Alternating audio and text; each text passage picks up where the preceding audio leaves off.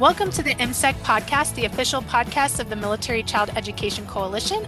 My name's Tara Gleason, and I'm the producer. This week's podcast has been made possible thanks to Hickam Officer Spouses Club. On this week's episode, Susan talks with the founder of the Braylon Aubrey Foundation, Dawn Culp, who opens up about the struggles of being a parent of a child with special needs.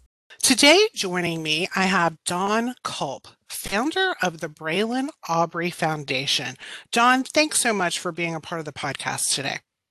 Thank you for having me. Well, it is our pleasure. I would like to start off by having you share with our listeners, what is the mission of your foundation? The mission of our foundation, in a nutshell, is to essentially advocate for children with disabilities and special needs. We look to recruit sponsors to help us in furthering our research as it relates to the specific chromosomal deletion that my daughter had, which impaired her ability for independence. So that's one of the things that we try to focus on with other children with impairing conditions. We want to advocate for any programs, any sort of additional resources or improved standards that would actually improve these children's quality of life. And not only on a local scale, we want to be an impact both through local, statewide, and national areas. And, overall, just to provide assistance to families that may need additional assistance because of caps that their insurance provides. As you shared, Dawn, this foundation has a very personal connection for you. In fact, the organization is named after your daughter, Braylon. Would you be willing to share her story? Yeah, absolutely. So Braylon was born January 16th, 2009, and ultimately she passed October 2nd of 2012. She lived a very short life, but during her short time, she encountered a lot, she did a lot, and she left a very lasting memories and, of course, a strong feeling of a void in not just my life, but my family's life. And so with this foundation, we created it and named it, obviously, for her. So it's the Braylon Aubrey Foundation. And Braylon touched a lot of people with her fighting spirit and her always smiling and caring, more or less affectionate nature. And we just try to do what we can to honor her as best as we can through the foundation itself. So, that's kind of with her life. She made quite the impact in just such a short period of time. I have to say, as a fellow military connected parent, and you guys are also military connected as well, being such a mobile family, that process of navigating care, that can really be overwhelming. And I remember when our daughter required open heart surgery, just at 8 months old, we were living in Kansas, but we wanted to do the surgery in Georgia. And we knew that, but other than that, we really didn't know where to start. And, we were torn between trying to care for her and still making sure the services she required were provided, that she got what she needed. What was your experience like seeking treatment for Braylon? Well, so Braylon, as I mentioned previously, Braylon was born January 16th. I had to leave for Warrant Officer Candidate School 5 days after she was born. I had to report to First Walk down at Fort Rucker, Alabama. So I had initially started my training. I didn't see my wife for the first 4 or 5 weeks being down at Fort Rucker, or my daughter. Once I left, they came down right when I was finishing up Warrant Officer Candidate School.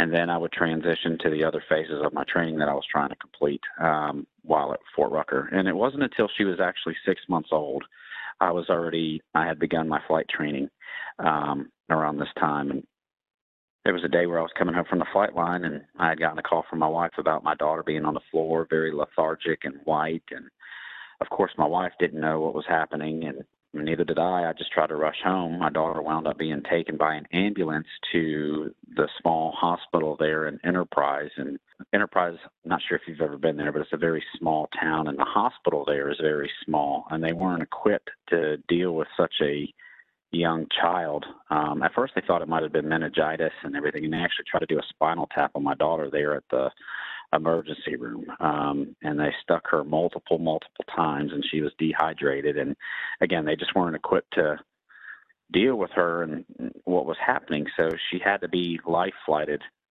from Enterprise to Sacred Hearts Children's Hospital down in Pensacola, Florida, where they were able to do the necessary things to get her back to her normal self. Now, it wouldn't be until months later when things would start to reveal themselves. But, you know, initially it was fairly crazy when we were down at Fort Rucker dealing with the stuff, because we had no idea what all we were going to be encountering.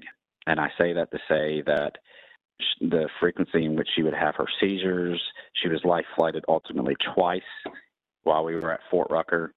And through these experiences, we started finding out about different things that were available to us, programs that were afforded to military personnel for, you know, special needs family members and what have you. And one of those programs happened to be the Exceptional Family Member Program. And then, of course, you know, having TRICARE and those things, those really helped. And we started finding out about additional resources. And EFMP in particular, they made it. We were living off post at the time. We were living off post when Braylon's issues first started, and when we first went to Lister Army Health Clinic, we had actually met with an EFMP coordinator, and she actually started telling us about different services that Braylon could get if we happened to live on base. So we were living just a few miles away from Fort Rucker, and we wound up the house that we were renting. We spoke to our landlord, who was also military himself, about, you know, allowing us to break our lease so that we could move on post to live in base housing for the purposes of getting our daughter the additional care that she needed. And he happily obliged, and we moved on base. And one of the things that we started to be able to do with EFMP was to start taking advantage of in-home therapy. They started to have a therapist come out to our house and actually work with our daughter, and she was getting reinforcement with her motor skills, cognitive development, and things of that nature. And she started really started to hit her milestones. And then they provided us care with outside therapy. Outside of Ozark, there's a place called Sumlar Therapy where she was able to do some additional therapy there. And then they provided us with doctors that were not necessarily local to the area, but in Pensacola, she saw a neurologist, Dr. Ben Renfro at Gulf Breeze Neurology, if I recall correctly.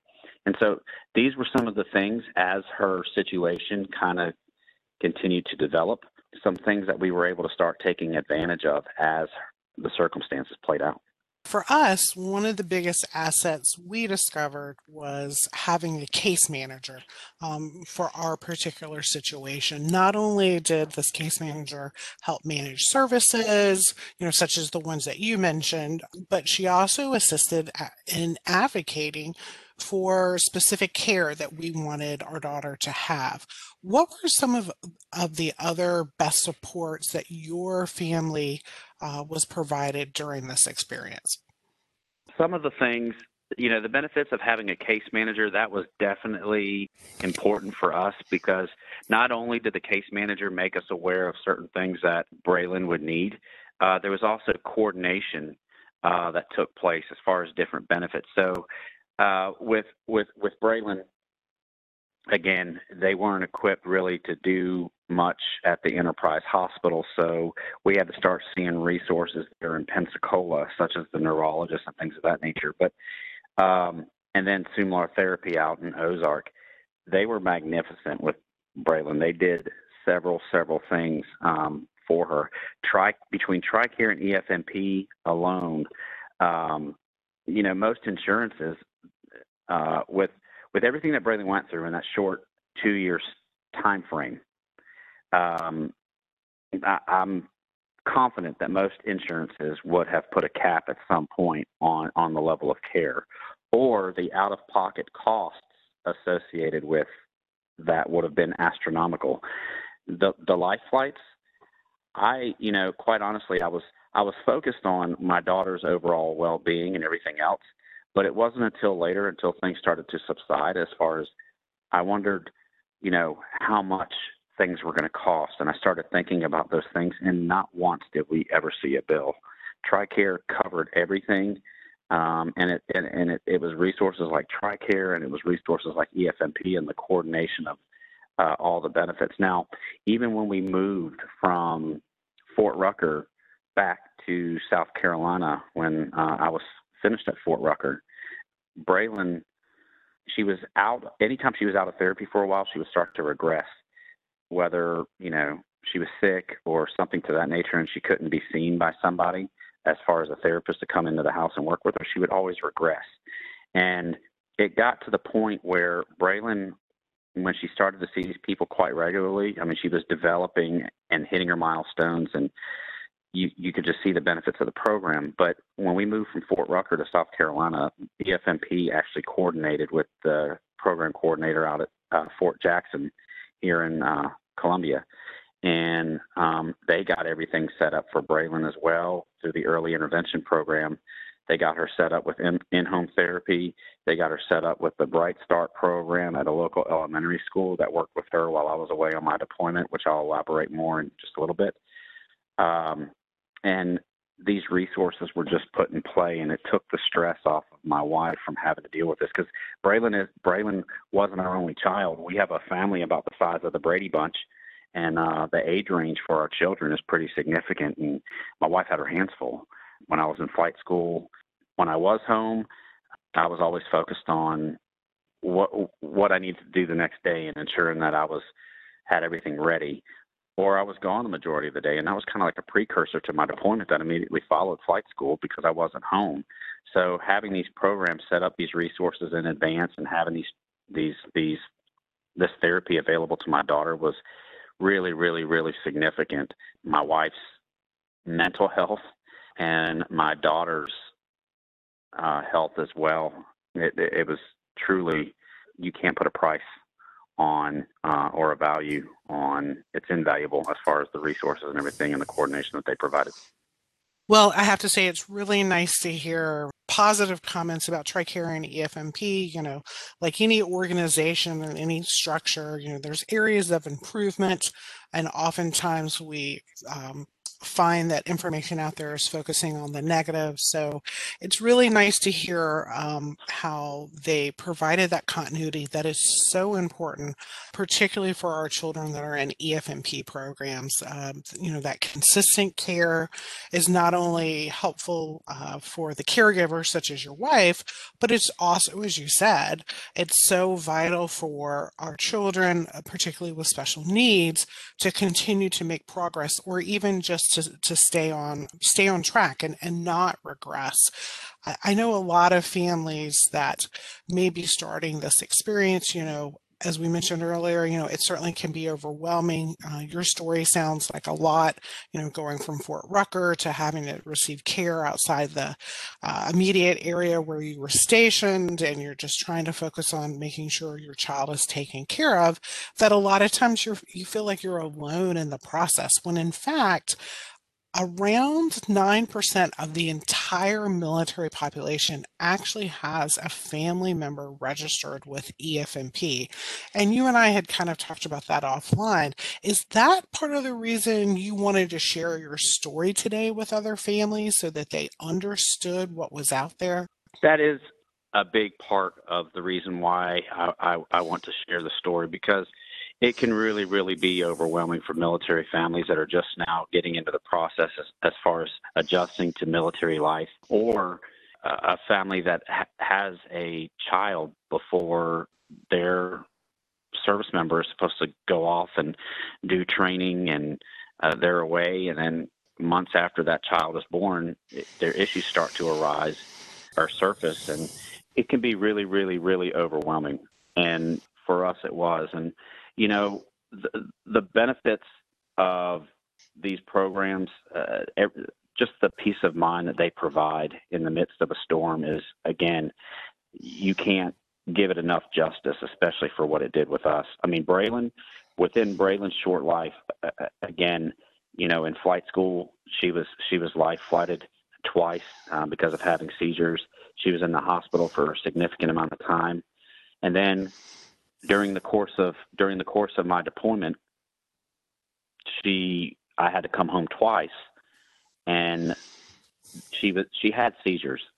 In addition to being developmentally delayed, she had seizures so frequently that it was keeping her from being able to develop. And the situation with Braylon, even with this therapy, took a significant turn. It took a significant turn because she was actually, during the deployment, when I first left, she had a seizure and was hospitalized for a few days. And then she got discharged from the Children's Hospital, and then I wound up leaving and going back. And then I wound up coming home again, and she was home for 9 days. At the age of 2, she had she had a few seizures, and she had a stroke in 1 week, and it left her brain actually damaged. And it got so bad that they actually told they told me not to go back. They said the condition could be fatal. Her condition could be fatal. And that was a hard decision to make as to whether or not I should go back or stay with her. But I ultimately made the decision to go back on the deployment after speaking with my leadership. I actually put my leadership on the phone with the doctor so that the doctor could relay everything to my commander. And in the midst of this, trying to decide, the service member or myself trying to decide whether or not I should go back or stay, that was a hard decision because obviously I wanted to be home with my wife and kids, but there were other people that were overseas as well. And it was just, I was really torn. For my wife, she had the resources in play that she needed to get my daughter the care and everything that she needed. So for anybody that's caught in the middle of a storm, that may or may not be listening to this right now, that may listen to it later, that is very much one of the reasons why I want to tell Braylon's story, because there are resources out there that people don't know about that they should take advantage of. Again, I'm a big believer in the supporter of the EFMP program.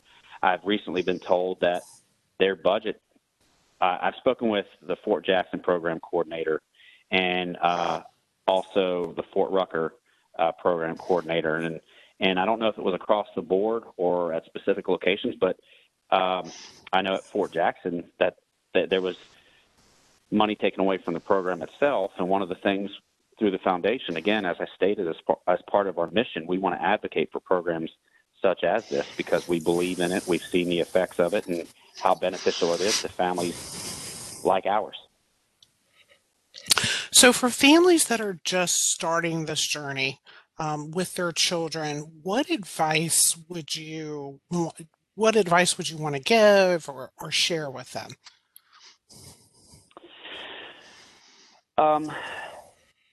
Time. Time is very important. Time is something that you can never get back. And it's very, very, very important to make the most of it. When I was in training, the only thing that I ever wanted to do was fly. That's all I've ever wanted to do in my life, was be a pilot. And I finally got the opportunity. So when we were at Fort Rucker, I was so focused on the process of trying to get through flight school and do what I needed to do to pass, that on the day of my daughter's second birthday, I literally walked in the door after coming home from Flightline. I walked in the door, set my stuff down as I normally do. And, my wife looked at me, and I'll never forget it. She goes, "You don't even know what day it is, do you?" And I just stared at her, and then it dawned on me that it was my daughter's second birthday. Well, I graduated from flight school. 3 weeks after I graduated, we began our mobilization for the deployment, and we were gone. And so during that third birthday, I missed that because I was overseas. came home in May of 2012. Everything went fine. The evening of October 1st, when I came home from work, my daughter had a very bad stomach bug. She had been throwing up, and she had unfortunately had vomited after eating dinner, and I had cleaned her up. I took her in the bath. She had a ponytail up. I took the ponytail holder out, and I got her cleaned up, gave her a bath, and just we got her in some clean clothes, and we ensured that she was okay, and everything else. Her bedtime approached. I had given her a hug and a kiss, and she patted me on my back, and I told her good night, told her I loved her. My wife took her upstairs and put her in the crib, and in her crib upstairs. And the next morning, I got up and went to work just like I normally do. I was at work maybe, I think, 30, 40 minutes. And all of a sudden, my phone started ringing off the hook. And it was my neighbor.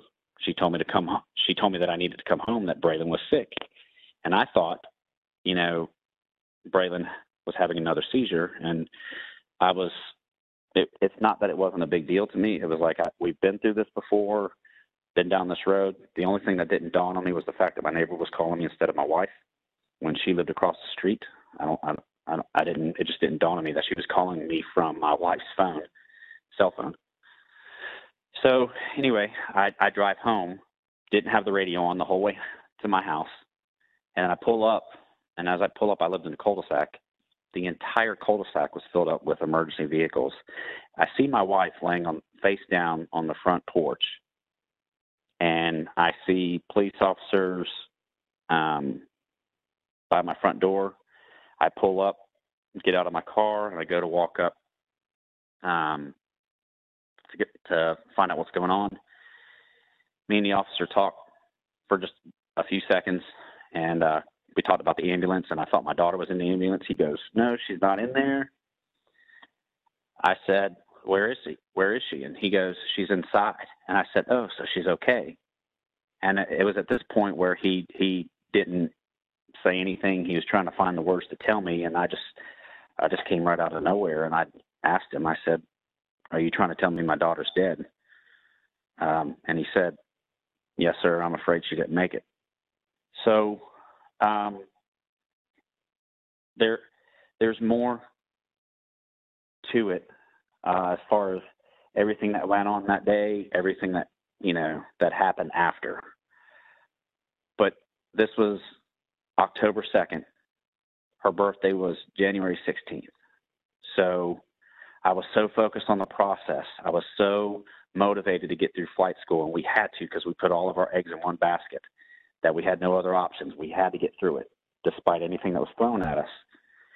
And I walked in the door on her second birthday, didn't know what day it was. I was deployed for her third birthday. Her fourth birthday, which I would have been home for, unfortunately, she died 3 months before I would have gotten to spend that fourth birthday with her. So time, and prioritizing things. My family should have always been number one to me, and I put things over them, and I should have never done that. So people that are new to the process, people that are just now going through this, they should make the most of their time. They should prioritize things, and they should never forget that family should be the most important thing. And with the military, it demands a lot of you. I was very fortunate to have good leadership. They put a strong emphasis on family and being there.